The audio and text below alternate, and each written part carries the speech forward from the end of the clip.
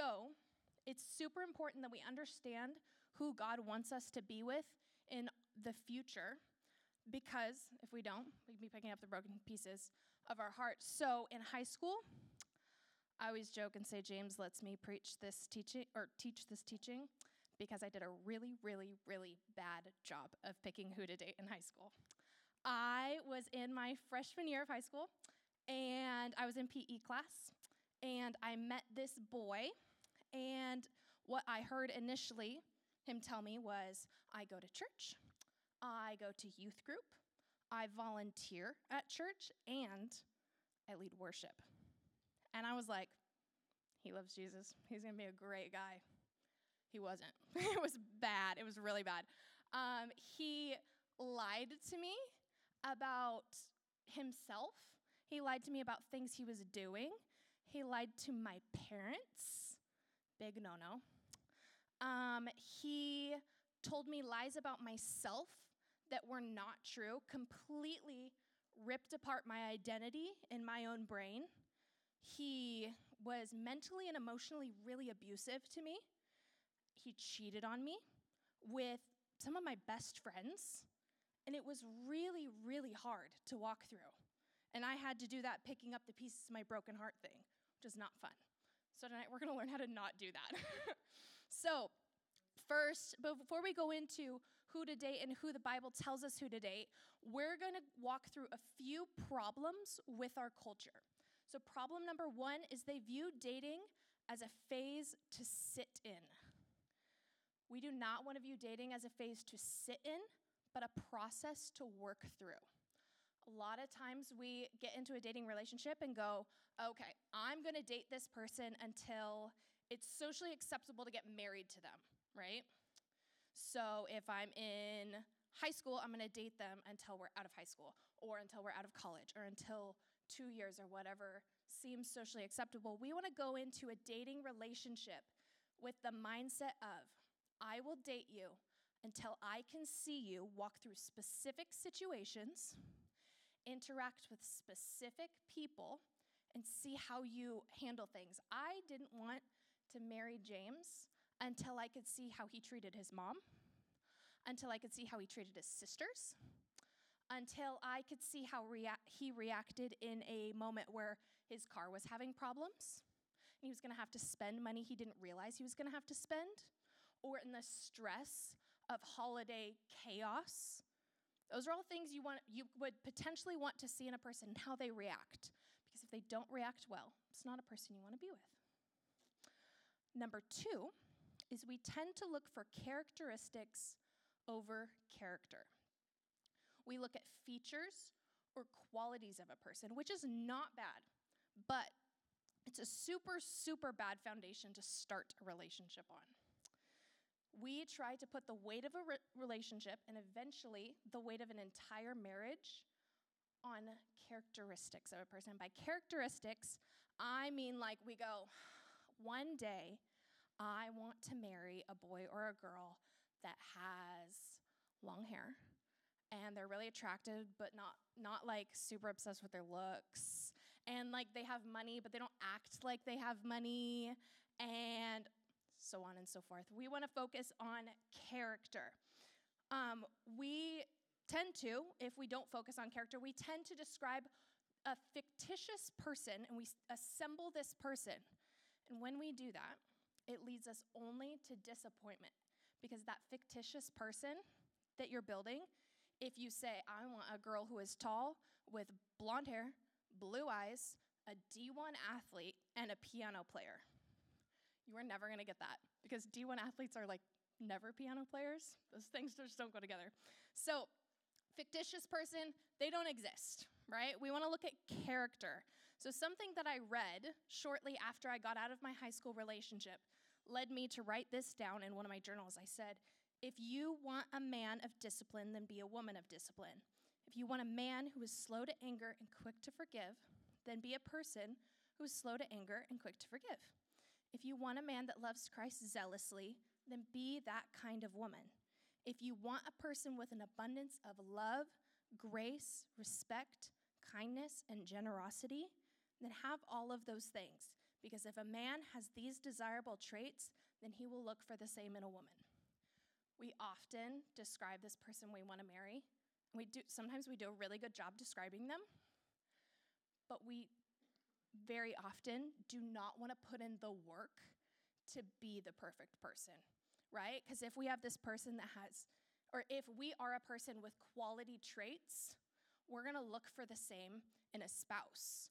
Or if a person has really quality traits, they're going to look for the same in a spouse. So I want to be the kind of person deserving of that.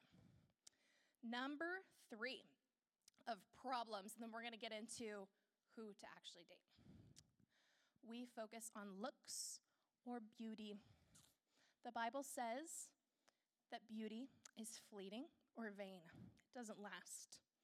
We cannot base a marriage off of something that won't last.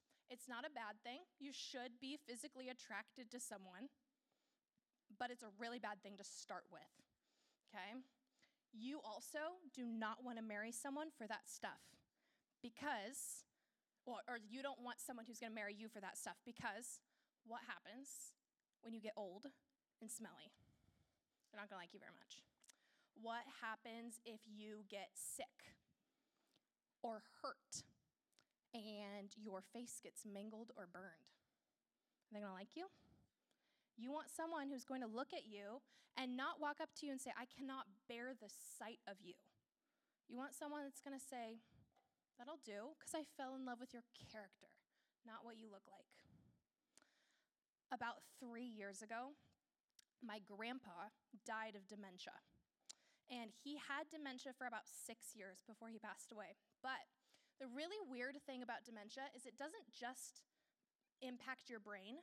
It impacts like your sight, like your depth perception and the way you speak, and it also impacts your looks, which is super weird. So in about the span of like 6 months, my grandpa went from, he was 68 years old, looking like a 68-year-old, to looking like a 90-year-old in a wheelchair, not able to talk. My grandma loved him so, so well because she was able to say, I fell in love with you for your character and who you are, and not what you look like. Because if she fell in love with what he looks like, she would have left him the second he got dementia. Then he would have been alone and died alone, wondering where his wife was. You don't want that. You want a relationship that is going to endure through looks. Okay. Now, here are 5 things that we can look for in who to date. The first 3 are non-negotiable. Okay? They have to happen. Number 1, let me grab a sip of water. They have to be a believer in Jesus. Here's where we're going to do 2 Corinthians 6:14. Look at your Bible. It says, do not be unequally yoked with believers, for what partnership has righteousness with lawlessness, and what fellowship has light with darkness? James has talked about about a yoke and being unequally yoked before, so I'm not going to get too deep into it, but as a reminder, this was a farming tool, a yoke was. It was something you hooked up to 2 animals to get them to do their job and to go forward. You do not want to yoke up a donkey with a bull because a bull's so much stronger than a donkey. They're not going to get their job done. They're going to keep going in circles. Or a strong bull with a sick bull because the strong bull's going to end up dragging the other bull behind them and not get their job done. Who you think runs the universe will determine your values and where you go. You do not want your alignment to not be with that. You want someone that's going to be in alignment with you.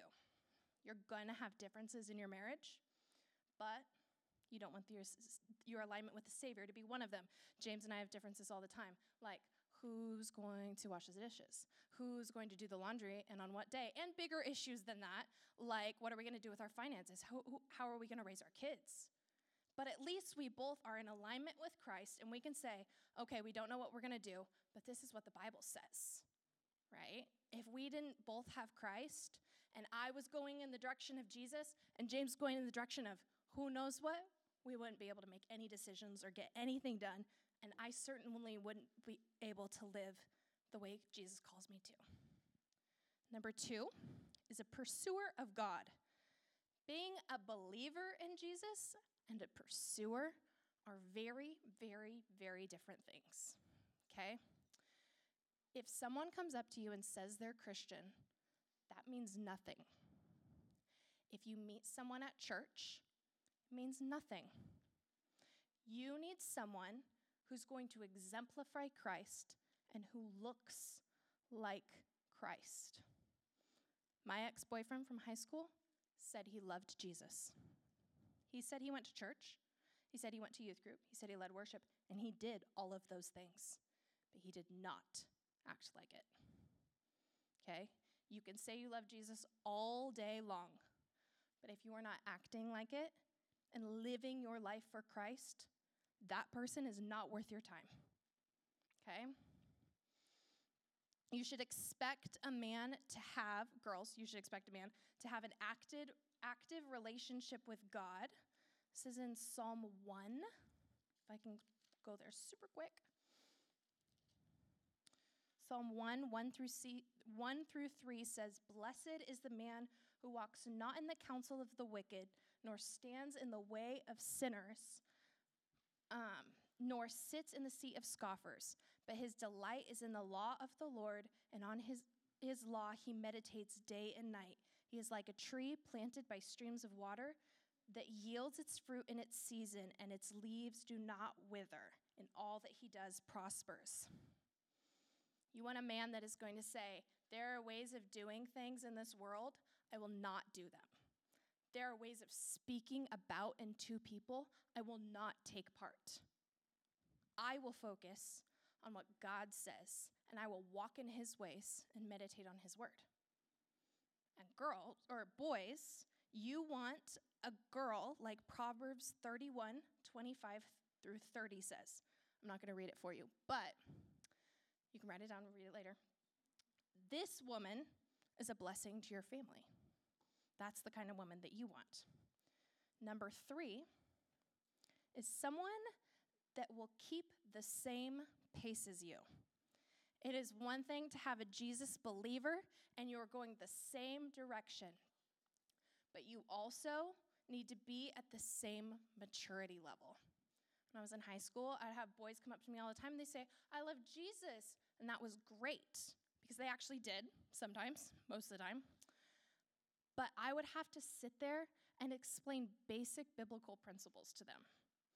And I just wasn't there. I was more mature than that.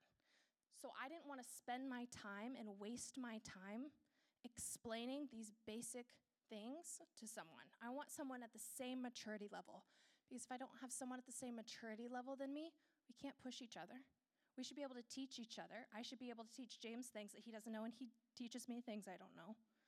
But if James is so much more advanced than me, or vice versa, he's not being challenged, and he's just dragging me along, right? That's not helpful, and that's not beneficial in our walk with Christ. Okay.